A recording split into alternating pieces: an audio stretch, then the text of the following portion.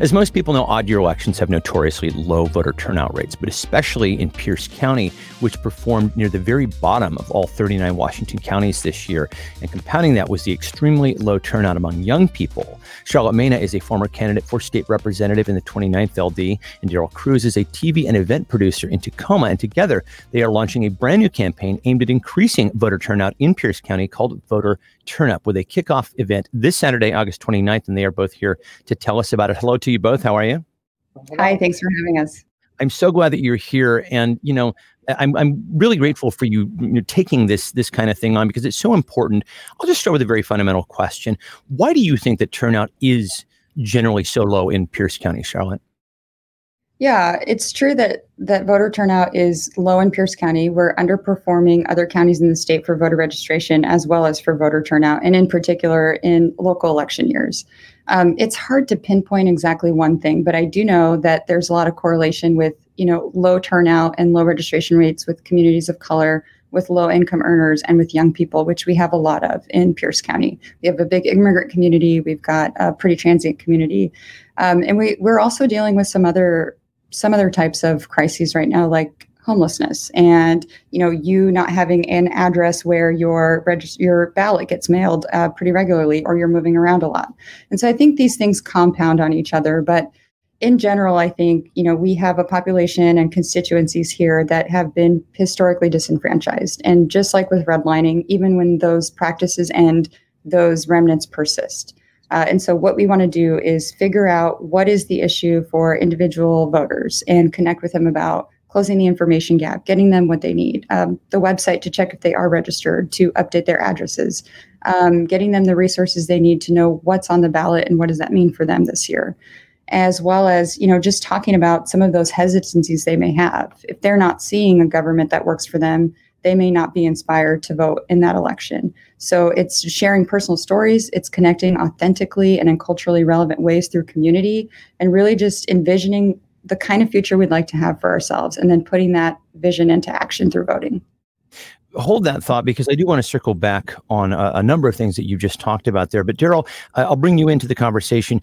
I know that the work that you're doing is very much focused on the Tacoma area. Can you just give us a sense of what the numbers were like there this year? Yeah, so when you look at the 567,000 registered voters in Pierce County, only it was about 14.5% of ballots that were returned. So you look at the sheer amount of the sheer lack of engagement. Like, we have a serious thing to do, and just knowing that Tacoma is the cultural, commercial, political, and social engine of Pierce County, we have to engage in Tacoma.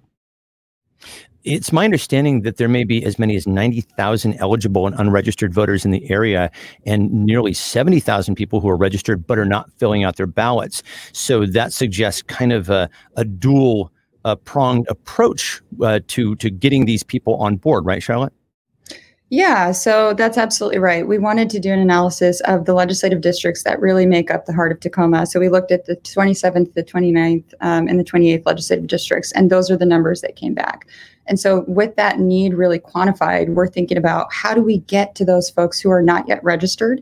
And we have some great laws in Washington State. Washington State is leading the nation in voter registration laws and making registration as least complicated process that it could possibly be. But there's still folks that are falling through the cracks, whether because they don't have a driver's license and they're taking public transit instead, so they're not getting, registered through the motor voter law, or they're moving around a lot, or they're just not, going to those places where they would be automatically registered, as well as the folks who are registered and just maybe they're not looking at their ballot, or what I hear from folks that I talk to is, this isn't really going to make a difference. I'm really busy. This isn't top of mind. And I think that's understandable for folks who are working multiple jobs, who are worried about housing insecurity. And I think that's all really good and fair. But I think it's also important for those of us who are a little bit more plugged in to say, here's how this will affect those issues. Here's how we can make change and get better policies so that we're not dealing with these problems from now and into the future, and, for the next generations.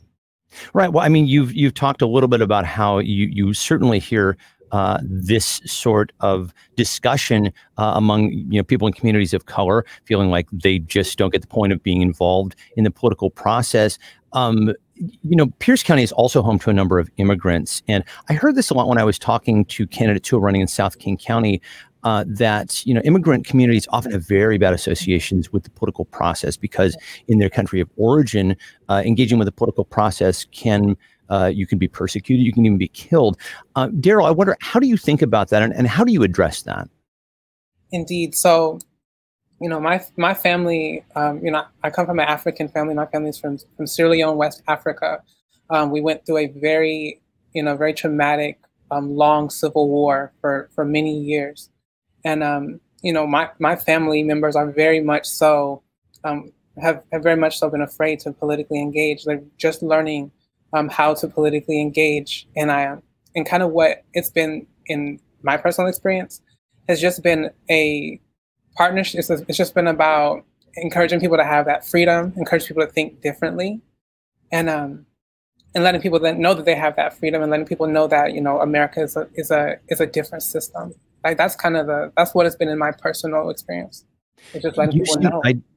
You seem ideally suited to have these kinds of conversations. Can you give us an example of some of the sorts of conversations that you've had with other people in the immigrant community? Yeah, so I mean, it's even looking at looking at my mother, right? She is a wonderful lady, just low key, doesn't necessarily want to be, didn't necessarily think about voting, but just thinking about you're a teacher, you have to let go of some of those old thought processes of what it was like in Sierra Leone, and you engage and touch people the way that you touch people doing the work that you do. Like this is another way for you to extend the power of your work, and that's the thing, is just extending your vocation. So just looking at what people value and bringing voting into that. It's just like extending.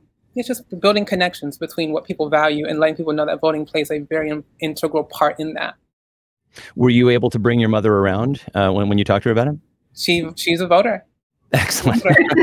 She just voted in the primary. Well, both of you are significantly younger than I am. Hello. And we know that young people tend to engage at much lower numbers. And this is across the board. This is nationally. But I'm wondering, I would just ask both of you, why you think that is? And what do you think can be done about this, Charlotte? Yeah, well, whether I'm counted in the youth vote or not depends on what numbers you're looking at. So I'm just on the cusp. You're younger than I am, my friend. As an elder millennial, I don't know if I fall in that category or not. But I will say, I mean, I think it could be a number of things. So I'll share a story from the first time I voted. I was able to vote in my first election in 2008. And I was walking through the student union building at my college, and there were a group of students who said, "Hey, are you registered to vote? Today's election day." And I said, I don't really know. I don't think I am. And they said, "Well, just give us your information and we'll look it up." And I was registered to vote. And I said, "Okay, well, I don't really know what to do with that. I don't have a ballot." And they said, "Well, we actually have a van outside and we'll drive you to the elections office." And it sounds a little sketchy, right? But everyone was our age. Yeah, I was going to say. So I got in the election van and we drove to the elections office, and I cast my vote that year, and I was able to vote for the first time in a presidential election. And I think about that, and there's definitely an information gap. A lot of people don't even know where to look to see if they're registered to vote, and I think that can be a little bit embarrassing for people, right? Maybe you don't want to admit that you don't even know, or that you haven't voted in the last couple elections because you don't know where to go, and you don't really know what these candidates are about. You're just kind of getting what you get in the media. So I think the information gap is one thing, but I also want to acknowledge how incredibly active Generation Z is, right? How incredibly active young people are in climate rallies and, going to do protests and doing social media campaigns. And I think sometimes we see a correlation where the more active and civically engaged they are in one category, the less they vote. It's like they're doing this instead of. And, I think we want to have a conversation where we're figuring out that we can do both and that it's a both and strategy. So I think one of the biggest ways to do that is to have them see their peers voting, right? Talk to each other in this age group and say, we're voting, we're talking about voting. What do you think about voting? And so it takes that sort of age group of people talking to each other, engaging each other, and encouraging each other to do so. But I'll also say that we've seen a correlation with, the more the general population votes, the higher the numbers are for young people too. So I think that just tells us that we need to lead by example and do our voting so that people will see that and emulate it. Absolutely. Lead by example. And I also will just second what you said about Generation Z. I feel like I have a lot of hope that they're going to be the ones to kind of change things up. They seem to be very active. And ideally, as you say, if you can get enough people in a cohort voting, well, then maybe it'll kind of ripple outwards. At this point, I'm just going to ask you both about the event because we haven't talked about that yet. And that's why we're here today. So you've got an event happening this Saturday. Daryl, tell us about it. Indeed. So this Saturday on August 28th at Wapato Park from 2 to 6 p.m., we are launching a voter turn up with an event. It's going to be amazing. It's going to have a concert with Jarv D, Ala, Rocky Sandoval, some just amazing musicians. We have food trucks.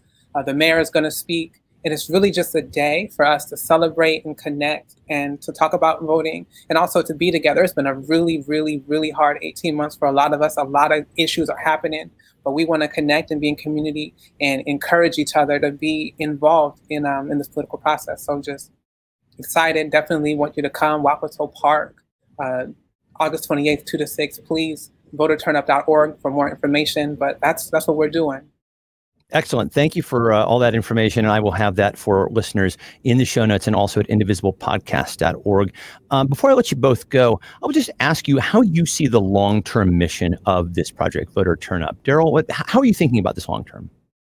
Indeed. So, we are going to, continue to do a number of things to get people to the polls for, obviously this, in November, just, with our promise cards, that accountability partnership helping, encourage people to vote, calling folks and doing what we can do, and also encouraging people to, to do smaller scale events in their communities in November. But we're also, having, a lot of conversations with some potential partners to continue, extend, and amplify the work that we're doing with Voter Turn Up. So we really encourage you to stay tuned. I love that you're doing this. And, I know that Stacey Abrams, Beto O'Rourke, and others have said just how crucial it is to be doing this work in every state. So I really appreciate the fact that you're both taking this on. Charlotte, I'll give you the last word. How are you thinking about this long term? Yeah, well, I think, engaging each other on civic engagement and building the communities we want to see is a lifelong commitment. It's a lifelong commitment to each other. And I think, this is the method that we're using right now. Like Daryl said, we'll be really focused on, building a team of people that want to carry this work forward through November and beyond. So we want to build out leaders, right? Young people who are going to be carrying this work forward and doing the canvassing and doing the phone calls and doing the texting. But we want this to exist in perpetuity. Our goal is to have a really successful turnout this November, and then to follow up with all the folks who voted and say, okay, you voted.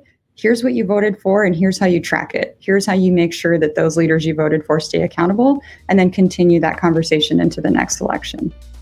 Well, as Daryl said, stay tuned, or as Rachel Maddow would say, watch this space. Cheryl Mena, Daryl Cruz, thank you so much for the work that you're doing, and thanks for taking the time today. Thank you. Thank you.